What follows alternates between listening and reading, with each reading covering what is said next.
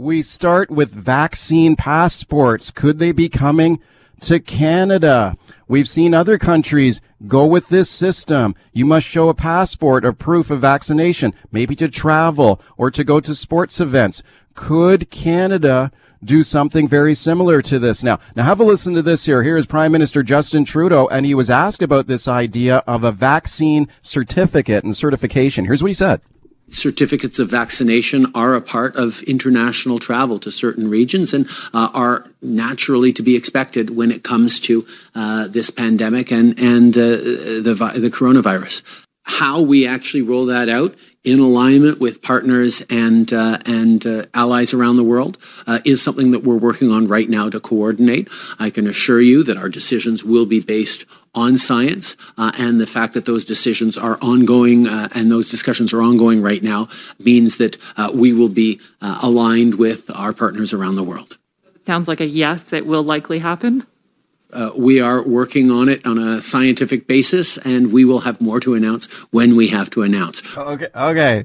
Kind of classic political answer there a little bit, but very clearly indicating, Canada looking at this, a vaccine passport system. Let's discuss now with my guest, Kerry Bowman, a bioethicist at the University of Toronto. Hi, Kerry.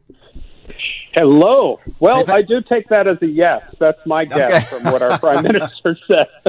I don't think that's too big a leap. Yeah. No. And, big difference between whether we're talking about vaccine passports globally or nationally, meaning domestically. But look, our Prime Minister is correct. I mean, with the European Union and the United States now coming up with a plan, Canada's going to have to do something. And a lot of that is economic. And yes, we already have that. We have the yellow cards, et cetera. But, from an ethical point of view, one of the greatest concerns internationally is somewhere in the summer of 2021, the only people that are going to be able to move around this world are going to be people from wealthy, privileged countries. And even that is going to be limited. That will change with time, but it's inevitable. I get that. But it's not without ethical problems.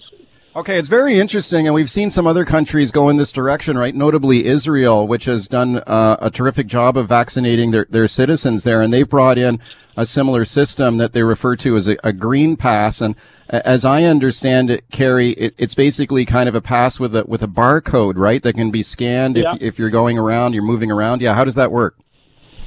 That's exactly it. With a barcode, and then that would be entry to whatever. You want to go out for dinner, a sports event. I mean, Israel is doing that. The European Union is also considering calling it the green pass. I don't know what's green about it, but anyway, they've come up with that color. I guess it's a green light. Yeah, green light. Yeah, I guess so. I guess so. But it will come with a lot of challenges. My guess is Canada does not want to go in that direction domestically, but market forces will drive that, in which, bars, sports facilities, I'm talking Canada now, will increasingly say, if you want to come in, you need this. But look, let me just circle back to something. Sure. There's still no scientific proof, evidence that if you are vaccinated, you are absolutely not infectious to anyone else. No proof yet. Looks like it, but no proof. Secondly, how long does a vaccine last? We don't know. Is it good for a year? We don't know. Hopefully it is, but again, we don't know. So the problem is we're way ahead of the science on this. And when our government says we need more scientific clarity, I actually agree with them on this. Okay, that's an interesting point you raised about, and I was wondering about this too, that if let's say you're fully vaccinated and the virus enters your body, I understand how the vaccine works. It does a great job in fighting off in disease and serious illness and death, which is great. But is it still possible that you can infect somebody else, even if you don't get sick, but you can still pass it on? So we don't know that for sure yet, or? We do not know that for sure. Look, it's my take on this, and I'm not a virologist, is it's starting to look like you probably can't. But look, the big complicating factor is the variants. Like, are the variants working well against all the vaccines? Not sure yet. And if the variants keep coming at us, what does that mean in relation to passports? Also, those passports are going to say which vaccine you had. So you could get into a situation where some country doesn't like the vaccine you've had. That will complicate it as well. Right. Speaking to Kerry Bowman from the University of Toronto about vaccine passports, just reading about how this Green Pass works in Israel with the barcode, and you have to have one of these vaccine certificates or barcodes to go into mass events and venues like festivals, stadiums, nightclubs. And if you don't have one, if you've not been vaccinated, you have restrictions on where you can go, right? Like I was reading that you could still go to a restaurant, but you'd have to sit outside. If you don't have the barcode. Yeah, and in Israel, that's easier than here for now. Yeah. Depending on our season. Yeah. Okay, so that's some interesting domestic rules, but, it also brings up a point you touched on earlier, and that's international travel. Like, I wonder if a lot of countries start going in this direction in Europe, especially maybe, I don't know what the United States is planning to do, but maybe Canada would have no choice but to do something similar. No, we will have no choice. I'm absolutely certain we'll have no choice. And we're going to have to do it. Now, mentioning the United States, that's the big one. And I think the Americans very soon, in the months ahead, are going to say, look, and remembering they're way ahead of us, look, Canadians are welcome here, but you got to be vaccinated. I think that is definitely coming. And, for some people that either can't be vaccinated or really don't want to be vaccinated, you could say, well, they should get it anyway. But, they've got the right to make that decision for themselves. That's going to be tough. I think the U.S.-Canada border in my opinion, is likely going to be a definite.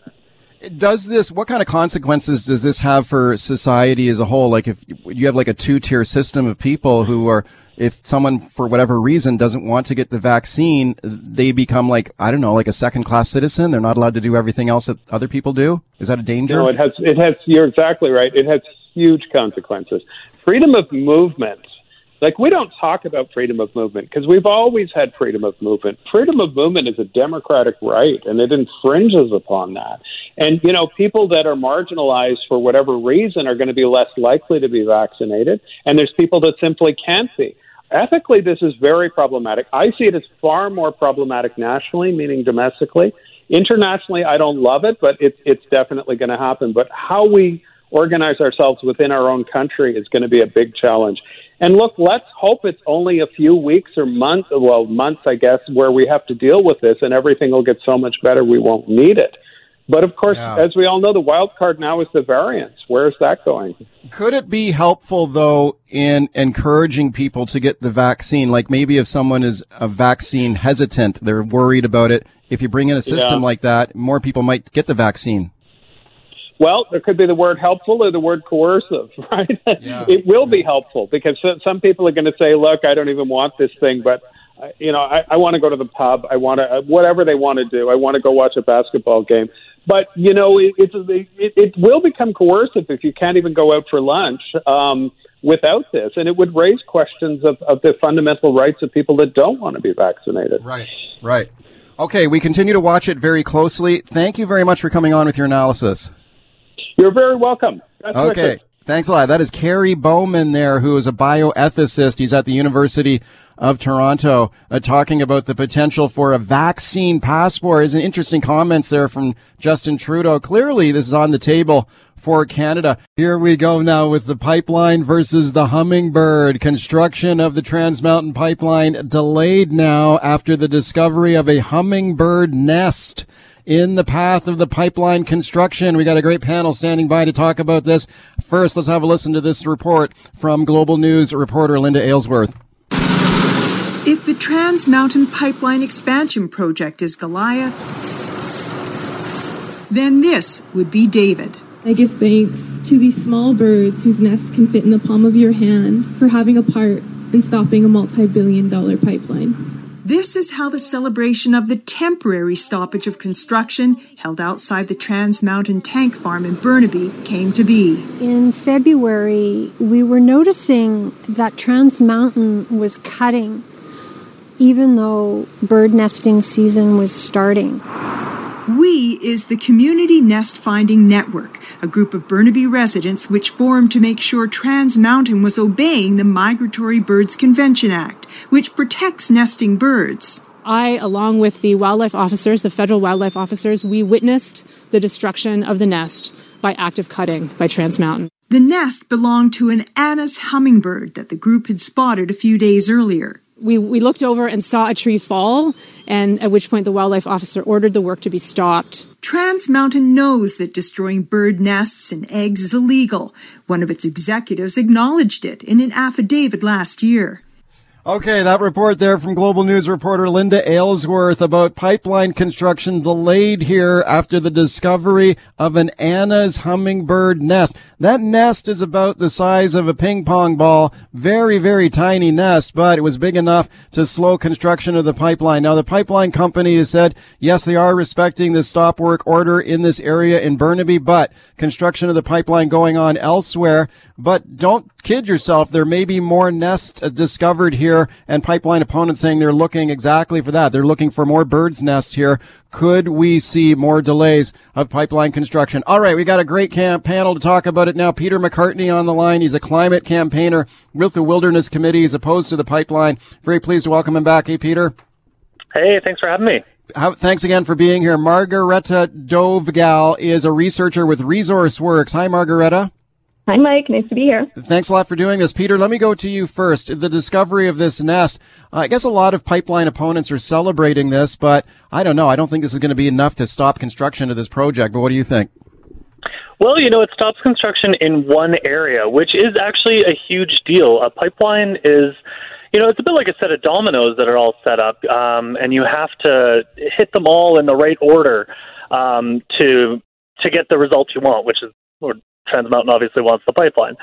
And so in this specific area, it was identified as one of Trans Mountain's priority areas this past summer, because if they don't get the trees down this summer, then they won't be able to drill under the creeks in the area next summer, and that will actually push the in-service date of their pipeline into 2023. So this is, it's a huge victory for these folks that have been out looking, just for these tiny little hummingbird nests. And what a story, it just reminds me of the hummingbird that's putting out the forest fire, one little beak full of water at a time. And in this case, the forest fire is climate change in the Trans Mountain pipeline. Okay. Do you think it's reasonable to stop this project because it's one tiny little bird? I mean, I don't think this is an endangered species, and the work has been shut down under the Migratory Bird Act, which I also think is kind of weird because as far as I know, this is not a migratory bird. I mean, it's illegal to destroy birds' nests during nesting season in Canada. Yeah. And I'll remind you that when this project was approved, they made such a big deal out of 157 conditions, and look at all the plans we're going to have to make and all the don't worry, this will be the Cadillac of pipelines. It'll be the most environmentally friendly thing you could do. And it's pretty clear that the contractors on the ground are ignoring this. They destroyed the size of trees. The nest is the size of a ping pong ball. I mean, you're supposed to look. Are you supposed to go through this entire tree looking for every tiny little speck? Yes, that is the law. Biologists need to do this work, and and the regulator needs to be doing this work. And the fact that it's up to community groups of local birders to go and hold Trans Mountain to account for the conditions that the government approved this for is absolutely appalling. Okay, let me go to Margareta. Margareta, what do you think? Look, Mike, it's obvious that the hummingbirds are a pretext. Despite their efforts, these opponents haven't persuaded Canadians that shutting down the oil sands is the way to go. They keep saying that removing the Canadian export market is the key to energy transition. That'd be great news for OPEC, but that's not it. Energy transformation, which we have the resources to accomplish, is the path forward. And, as we just heard, Mike, this came from a freshly established network of community bird watchers. I'm sure that a community organization with a history of protecting birds in the region would be all over it any time construction was underway, like with that Amazon redevelopment that's just a hop and a skip away in Saffordton. But yet it seems like only pipelines are worth monitoring these days. I think that's really, really funny, personally, and I don't think it's the path forward. This is a responsible proponent under the most responsible, well-regulated environment in the world for energy products. But should they have found this nest? I mean, they chopped this tree down with this poor little hummingbird's nest in it. I think that's a really heartbreaking story. My heartstrings are strung, but Mike, that's just not realistic. We have to be reasonable. I'm the biggest animal and nature lover. I'm glad that we have legislation that protects at-risk species, and it ensures that Canadian natural resource development is done to the highest global standard, but it has to be reasonable. For goodness sake, there are exactly 92 snakes in Kamloops, carefully removed by the project crew, that are going to be repatriated when construction is finished. And, that's something you just don't see anywhere else in the world. This is a nationally significant project, and I think we're doing a pretty good job. Okay. Peter, do you think that it's interesting that you've got this community nest finding network that alerted federal wildlife officials that they had found this nest? Do you know anything about this network? Like, are they fanning out now looking for every nest they can find in the pipeline route? Absolutely. We're working closely with the Community Nest Finding Network. I'm heading out later this afternoon to go and check out other places where Trans Mountain is clearing forest during a migratory bird window against the advice of Environment Canada. And we're going to hold them to account for the conditions that they, touted so proudly when this project was approved. So do you think that it's possible that other nests could be found and delay construction? Because it's not just hummingbirds, but there's a long list of bird species that are covered by this Migratory Bird Act, including some very common ones. I just looked at it this morning, and there's like robins and pigeons on there. Yeah, absolutely. I mean, birds are nesting right now, and companies aren't supposed to be clearing trees during this window. Trans Mountain is doing this because they are so behind in their schedule that they are having to work within these ecological windows, when they should be working in the windows of least risk to wildlife. What do you think of Margareta's support of the pipeline, that she says this project is in the national interest and it should go forward? Why do you think otherwise? I don't think it's in the national interest, and the truth is the economic case for this pipeline has fallen apart completely and since it was first proposed in 2012. It's based on $80 a barrel oil. The pipeline that is existing, the oil that was running through it now, is going to Washington and California, who have both recently said that all new vehicles by 2035 are going to be electric vehicles. And so are we really doing this? Are we building this, $18 billion pipeline in order to, supply oil to these refineries for the next decade or so? That seems crazy to me. And we need to transition. And even the union for oil and gas workers in Canada yesterday came out in support of a higher climate target for Canada, which would involve massive production cuts from the tar sands. Margareta, what do you say to that? I'm not persuaded by fantasy economics, and we just need to be careful not to have unrealistic expectations. Modern life is energy and resource intensive. We get national health care, schools, ports, electricity, toothpaste on our toothbrushes because we build, and that's what Canada needs to do. Responsibly developing our natural resources, including our oil and gas, it grows Canada's prosperity. It maintains our global relevance in a changing world, not churning out every single potential legal roadblock to a project you don't like and systematically going through them one by one, nest at a time. What do you say to that, Peter? I think it's interesting to call it fantasy economics because I think that resource works and the oil industry is living in a fantasy. The world needs to move off of fossil fuels as quickly as possible, and every year we delay that is going to cost lives. Economics on this planet exists within the natural boundaries of this planet, and we are warming it to the point where we're not going to have an economy if the world warms 3 to 4 degrees Celsius. Peter McCartney from the Wilderness Committee, Margareta Dovgal from Resource Works. The movie Nomadland was the big winner at the Academy Awards on the weekend. It stars the great actress Frances McDormand, who leaves her hometown after her husband dies and she loses her job. She decides to hit the road and live in her van, where she finds a community of fellow travelers and van dwellers. My next guest is Bob Wells. He is a real-life nomad. He plays himself in the movie. He has a very memorable and powerful scene with McDormand in the film, and I am just delighted to welcome him to the show. Bob, thanks a lot for coming on. It is truly my pleasure. All right, Bob, where are you at right now? I am in a little town called Pahrump, Nevada. No one can pronounce it, but that's okay. It's a very pleasant day, and I'm in the desert. Oh, I love it, Bob. And are you in your van as we speak? I am. One thing with the desert is it tends to be windy, and it's a windy day. Okay, Bob, I'm thrilled you could take the time for us because a lot of people are talking to you these days after your turn in the movie and, of course, the wonderful success that Nomadland had at the Oscars with the Best Picture Award. Did you watch the Academy Awards on the weekend? I did. A group of us got together and watched it on a communal TV. We had an Oscar party, and I enjoyed it and was thrilled for the success of the entire crew. Okay, that's wonderful, and congratulations on your involvement in the movie. There's so many questions I got for you, Bob. Let me start with how this all began for you. Can you tell me the story of how you ended up living in your van and traveling around America?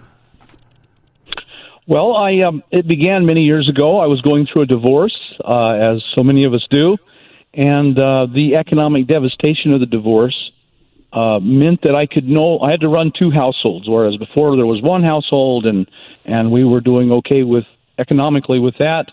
All of a sudden there had to be two households, and the money just wasn't there. And so I had to find a solution of how I was going to live very, very cheaply. And I'd always been a camper and a backpacker. You know, I knew how to live out of a tent for literally months at a time. And so I thought, well, if I can live in a tent, I can live in a van. And every day on the way to work, I drove past an old van that was for sale, and I thought I could live in that, and that would solve all my problems. I wouldn't be paying rent anymore. So I stopped one day on the way to work and asked him, and he said, yeah, it's for sale. We talked about it. We drove it and all that. I bought it and moved in that night. And so that's the story of how I became a van dweller. Wow. And when was that? 1995. Okay, so you've been doing this for quite a long time. Can you describe your van and what's it like in there? How have you got it set up for yourself there?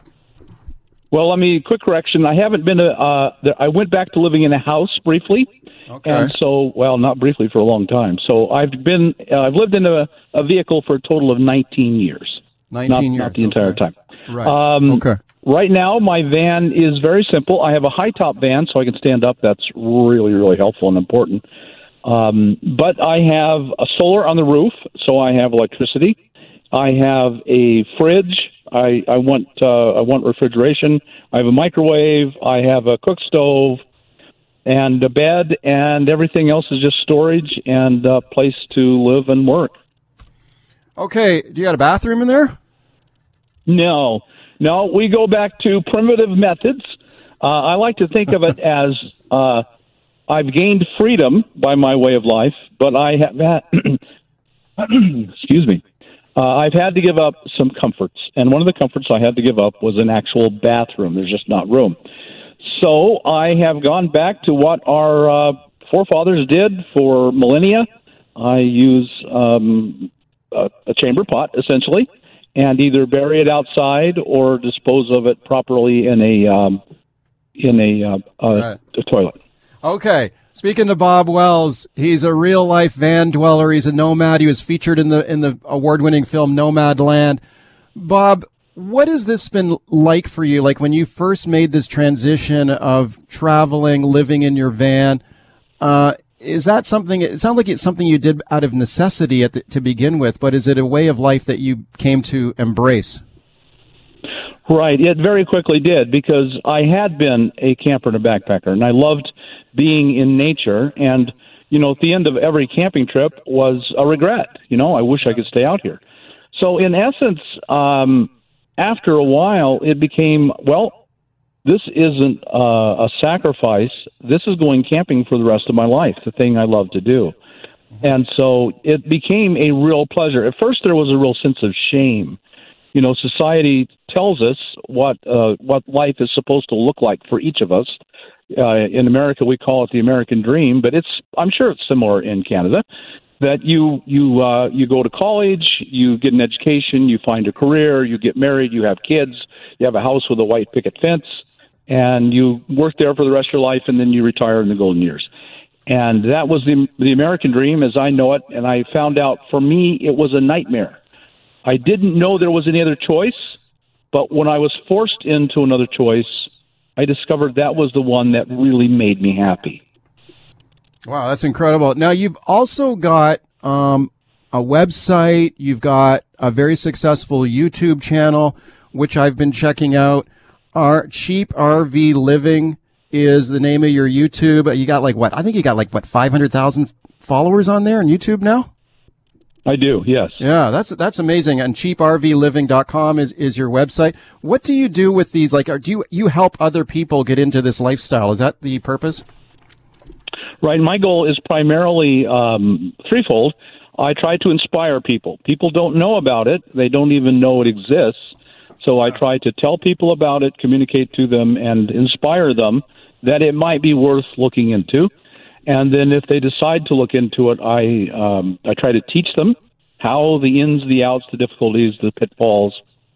And another thing I try to do is to coordinate them gathering together and meeting each other, because you don't want a lonely life out here. You want a rich, full life, and part of that is other people. And so I've also worked to build a community.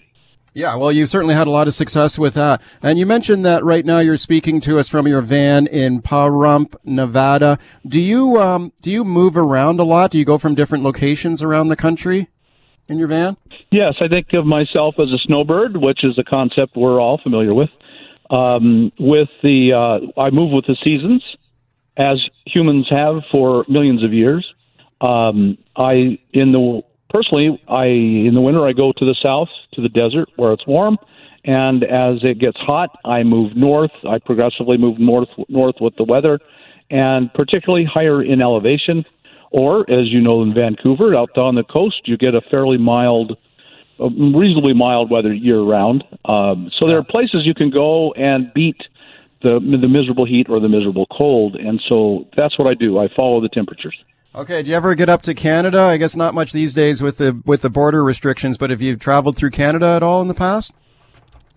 I lived in Alaska, Anchorage, Alaska, for 45 years, and I've driven the Alcan at least a dozen times in my life. So, of course, I've driven across Canada, north to south, many times, and actually know BC fairly well. I think BC may be one of the most beautiful places in the world. It's just amazing. And then, of course, over on the Canadian Rockies, you share with Alberta, just breathtaking. There aren't words to describe the beauty of it. I'm continuing my conversation now with Bob Wells. He's a pioneer of van living. He had a very memorable appearance in the Oscar-winning film Nomadland, playing himself in the movie. And I'm just delighted to speak to him. Bob is in his van in Pahrump, Nevada. Bob, you got to tell me the story of how this happened with the movie. How did you get into this movie? Well, as I mentioned, I try to bring together people and build community. And over the years, I've started something called, I call the Rubber Tramp Rendezvous. It's a gathering of nomads and campers and people who love nature out in the desert in Arizona. And at some of those meetings, at those gatherings, I met Jessica Bruder, who wrote the book Nomadland. And she fell in love kind of with the lifestyle, bought her own van, traveled in it for a while. And she wrote an article for a magazine here in the U.S., and then later wrote the book. And because I think of myself as the center point to put people together, and she met Linda May, the main character, the model for the main character, Fern, in the movie. Right. And so later, when Frances McDormand optioned the book, I had a role in it, an important role, small but important role. And so they approached me that they were doing the movie, and Chloe Zhao, who is the director, won the Oscar for Best Director. Yes. She works with the real people. That's her modus operandi. That's what she does. And so she contacted me and said, hey, Bob, we're shooting this movie. Would you be interested in playing yourself in the movie? And, of course, who wouldn't be? I mean, I want my 15 minutes of fame as much as anyone. And so I jumped at the chance. Well, you're certainly getting that, Bob. That you had a very, very memorable appearance in the film, and I'm going to play a short clip here, Bob, of your scene in the film. It's a very memorable scene with the great actress Frances McDormand, as you mentioned, and let's have a little listen to that. One of the things I love most about this life is that there's no final goodbye. You know, I've met hundreds of people out here, and I don't ever say a final goodbye. I always just say, I'll see you down the road. And I do. And whether it's a month or a year or sometimes years, I see them again. And I can look down the road and I can be certain in my heart that I'll see my son again. Oh, okay, Bob, incredible scene there you had with Frances McDermott. Do you remember shooting that scene? What was that like? Oh yeah, that one will be etched in my memory forever. That one, I'll remember that one on my deathbed.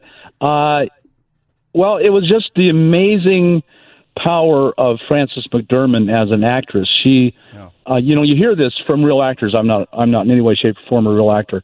How two really good actors work together, they create an energy and flow that builds each other up, and they become much more than the sum of their parts. Well, sitting there with Frances McDermott made me much more than who I was. Watching her work, she pulled me into this imaginary world that we were playing in, and just I can't even describe it. It's magical. When a truly great actress like Frances works, she pulls you in and you become a time traveler. You travel to an imaginary place and time, and it's so real. She made it very easy. Well, it certainly is an incredibly powerful scene, and congratulations on it, Bob. So when you travel around the country now, are you starting to get recognized everywhere you go? Yes. I was always kind of a big fish in a teeny tiny little pond in the world of living in your van, RVing. So I'm kind of used to a little bit of recognition. But it has been more so. I'm not often recognized for the movie because of the pandemic. Not a whole lot of people have seen the movie. Had it been a normal year, I think, it would have done pretty well at the box office. People would have been interested, but there essentially was no box office. So it's an odd year. Not really. I'm not recognized much from the movie. Right. Well, maybe more now that it's won the Best Picture Oscar. You never know. Just a few minutes left here, Bob. Could you talk just briefly about the community of people that on the road, living in vans, nomad, this sort of traveling, working life that you've become so involved in? Like, who is the typical person, the typical nomad? Like in the film, Frances McDermott has suffered a very serious loss. I know you've had loss in your own life as well, and that's kind of what that scene was about that we just played. Is that typical for the people in this community, people who have had difficulties in their lives? Well, I think of nomadic living as a large, really big tent, and inside that tent there are many smaller tents. So it begins with the older Americans. I think it's a lot of older people, retired, near retirement, or living on retired but not able to live on it. The amount of money they have to live on. That's the story of Fern in the movie. She couldn't live on her Social Security. But it's not just those people, and we tend, because it's the story of one person, the fictional character Fern in the movie, we tend to think that's everyone. It is not. Think about all the young people who are now buying vans and moving in. We call them the hashtag van life movement, and they're all young people, and they're not doing it because of grief. They're doing it because they see a better way of life. They see an alternative to a failing society. And so it's a big tent with a lot of people, and it's not really fair to summarize them with one person or one group. It's a lot of people with a lot of backgrounds. Right. And I would say the larger group is the older, and within the older group, a lot of them are economically distressed. Right. We just got 1 minute left here, Bob. Do you think is there anything you miss about your former life, like when you were like your quote unquote settled life before you hit the road? Is there anything you miss about that? Nothing at all. I wouldn't go back. In fact, it's my goal to never ever live in a house again. That is not something I want for my life, and I don't want that at all. Bob, it's been fascinating to talk to you, and congratulations on the success with the film. Thanks for taking the time to talk to us here today, and safe travels to you. Thank you, and the same to you. All right, thanks a lot. That is Bob Wells there. He's a a real-life nomad. Cheap RV Living is the name of his YouTube channel. He's got like 500,000 followers there on YouTube. CheapRVLiving.com is his website. And he had a very memorable role in the movie Nomadland, which just won the Academy Award for Best Picture. Let's talk about the COVID-19 pandemic now. Should British Columbia do a tougher lockdown to defeat this virus? Should Canada do a lockdown to stop the spread? Right now, we see a variety of enforcement measures across the country. Here in BC, we've got new travel restrictions in place. You cannot travel outside of your designated region for non-essential travel. Roadblocks and checkpoints will be set up later this week. Other provinces in Canada doing some form of lockdown measures. Does it go far enough, or does it not go? Does it go too far? Let's discuss now with my guest, Anthony Furey, columnist at the Toronto Sun. Very pleased to welcome him to the show. Hey, Anthony. Hey, Mike. Great to be here. Okay, we're also hoping to get Dr. Yaneer Bar-Yam from the COVID Zero movement. We're having a little trouble connecting with him right now, so we're trying to get him on as scheduled. But, Anthony, let me go to you first. What are your thoughts right now on the lockdown measures across Canada? Like, are there any provinces right now in our country that are in, like, a total lockdown mode?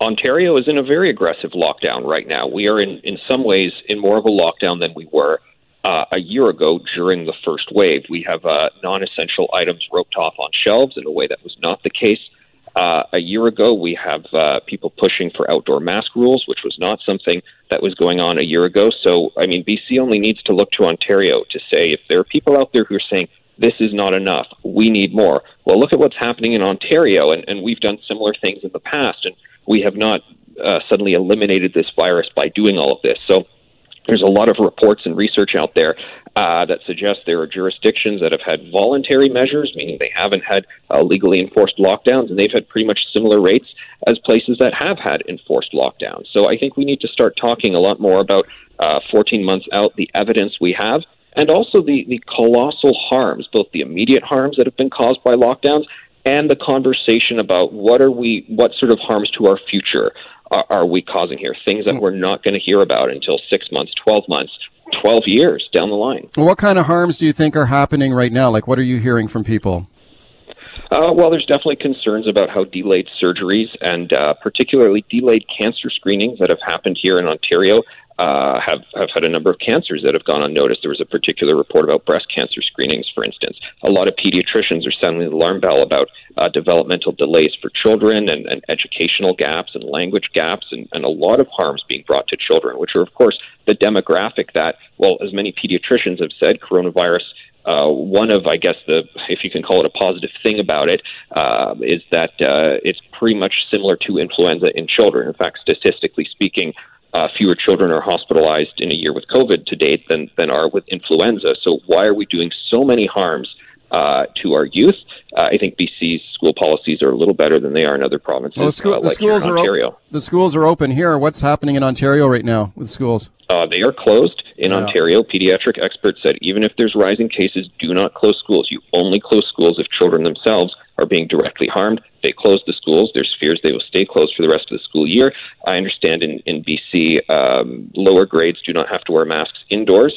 In Ontario, they have to wear them both indoors and outdoors during recess time. So just heavy restrictions on kids. We're going into the second summer where small children will not be able to do outdoor sports and recreation. And actually last weekend, Ontario Premier Doug Ford ordered the playgrounds closed. He was going to keep them closed for 6 weeks, but there was many little acts of civil disobedience, and he just had to change that. What do you think about Ford's handling of this? I remember if we go back a year from now, at the beginning of the pandemic, Ford was like widely praised for his communication efforts and his leadership. Things seem to have gotten more difficult politically for him. We saw him kind of have a very emotional news conference the other day where he apologized for some of the measures that he brought in and then sort of backed down on, notably some of the police enforcement powers that he brought in. What do you think about the way he has handled this in Ontario, and what's been the reaction of Ontario residents largely? Well, a year ago, we were, hashtag we're all in this together because what is this new coronavirus thing? How does it work? Who's hit by it? Who do we treat it? And so forth. What is the actual fatality rate? A lot of unknown questions, and many researchers and fantastic minds in the medical community actually answered a number of those questions for us. And look, I think, and many infectious diseases experts I speak to across Canada think, okay, we've got this data set. We live in the age of analytics, of big data. Let's get a better response, a more nuanced, a more targeted response. Doug Ford is not actually embracing that right now in Ontario. The big thing right now is decreasing mobility. So they don't actually target locations where there is spread going on. Well, they try to, but that is not their main goal. Their main goal is reducing mobility. So they look at anonymized Google cell phone data, and they say, too many people out and about in society. Even if they're just out and about to go to a golf course or what have you, we got to get those numbers down, which is what led him to very extreme measures, saying we were going to stop people in the streets, give police new powers to do that, motorists and pedestrians and so forth. And folks just rose up and they said no to that. And I don't think they realized they were also saying no to COVID zero. They were saying no to the New Zealand and the Australian response, because if you want to talk about extreme measures, I mean, that's what Ontario faced the other weekend. Okay. And a lot of people said enough. Okay, some people think it's been too extreme, and others think that it hasn't gone far enough. Let's bring in Dr. Yaneer Bar-Yam now. Dr. Bar-Yam is an MIT-trained scientist. He's a leading voice in the COVID zero movement, and I'm very pleased to welcome him back to the show. Dr. Bar-Yam, thanks for coming on. Dr. Bar-Yam, can you make the case for a tougher lockdown, like a COVID zero strategy? Why do you think that's the policy we should be pursuing? So the point is not the lockdown. The point is to get out of the pandemic, right? If you do the way things have been done, we are a year and several months into the pandemic, and it's still here, at least in some parts of the world.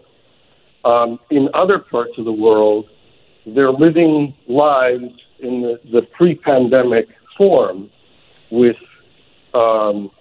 social lives, with economic activity in the way that it used to be. And how did they accomplish that? And the answer is they focused on the goal of elimination. And in order to achieve elimination, what you want to do is to stop transmission. So if you take the strongest possible lockdown with the right parts of what that means, then you can stop transmission within a few weeks. Okay. Right? So the typical amount of time is 4 to 6 weeks. And if you do that, then you're done. So the goal is not the lockdown. The goal is the existence without the disease. The lockdown is a tool to get there. Okay, Anthony Furey, what do you think of that? Because a lot of people are looking jealously around the world right now at a country like New Zealand, which has been reopened, and they took some pretty severe steps. I mean, Dr. Bar-Yam says, look, it would be a very short term. You do a severe lockdown and we get it over with quickly. But your thoughts? Well, those island nations that have pursued that strategy actually have gone back into mini lockdowns. Ontarians rebelled at playground closures. They might be surprised to learn that New Zealand actually shut down the playgrounds, at least in the western part in Auckland, just last month for a lockdown period. And let's also add that, yes, people do look sort of admiringly at the life people are leading in New Zealand and Australia, but they also look admiringly at the life people are leading in Florida right now, which did not pursue a New Zealand sort of strict COVID zero lockdown approach. They pursued a more balanced approach, and by a number of metrics, they're succeeding. Okay, Dr. Bar-Yam, what do you think of that? Well, the death rate in Florida compared to New Zealand and Australia, but also you mentioned island nations, but what about Atlantic Canada? What about Vietnam and other countries? And the point is the following, that people are trying to think that this is somehow different or difficult to accomplish. And it is difficult than doing nothing in some sense, but it takes a short amount of time. The amount of time that there have been lockdowns in New Zealand and Australia is like a couple of months over the whole period that we've had the pandemic. Over the whole year and some number of months, there's only been like a couple of months of lockdown. That includes all of the few day and a couple of week lockdowns that people have had, whatever. I mean, there are, a few days here or a few days there.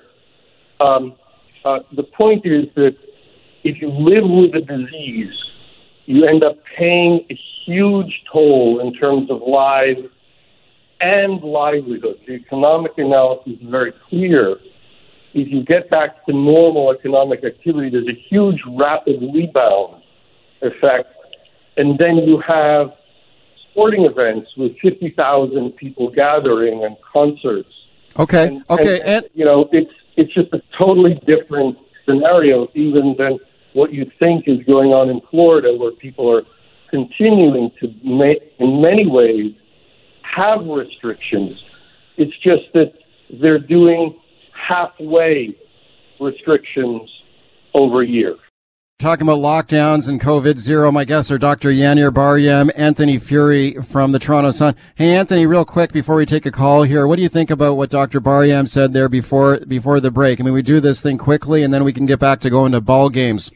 Your thoughts? Yeah, well, it's never actually been done the 4 to 6 weeks. It reminds me of how when you talk to advocates of communism and socialism about troubles in Cuba and Soviet Union and so forth, they say, oh, no, that wasn't actually real communism. Actually, one does it this way. I do want to add the most damning thing, I think, for COVID-0 advocates is that we're now at a point where not a single serious medical expert will deny that COVID-19 is transitioning into being an endemic illness. So here in Canada, when they say 40 cases per day, that's the COVID-0 group. It's called Canadian Shield. That's what they say we have to get to before we can end restrictions. There's never going to be a time in the rest of our lives when we only have 40 cases per day of COVID in society. Okay, well, let's squeeze in a call here while we can and speak to Eric in Coquitlam. Eric, go ahead. I just wanted to say we can see what it looks like to live with the virus in India and Brazil with people running out of oxygen and bodies being cremated on the street. And we can see what happens when you choose not to in places like New Zealand and such. So I don't really see how there's a debate here. There's no real living with the virus. Why not just do like a lockdown, get jabs in arms, vaccinated, and then, people stay alive and healthy. Okay, Anthony, what do you say to that? Yeah, like some of the images coming out of India are like horrific. What do you think? Yeah, I heard from some infectious diseases physicians this morning who were telling me they feel that, and there's reports that this is actually them dealing with the UK variant, and they've never had a wild surge, and they're a very populous country, so it's actually comparable to what Canada had back in January. I don't know, but I think it's too soon to actually say what's really happening in India.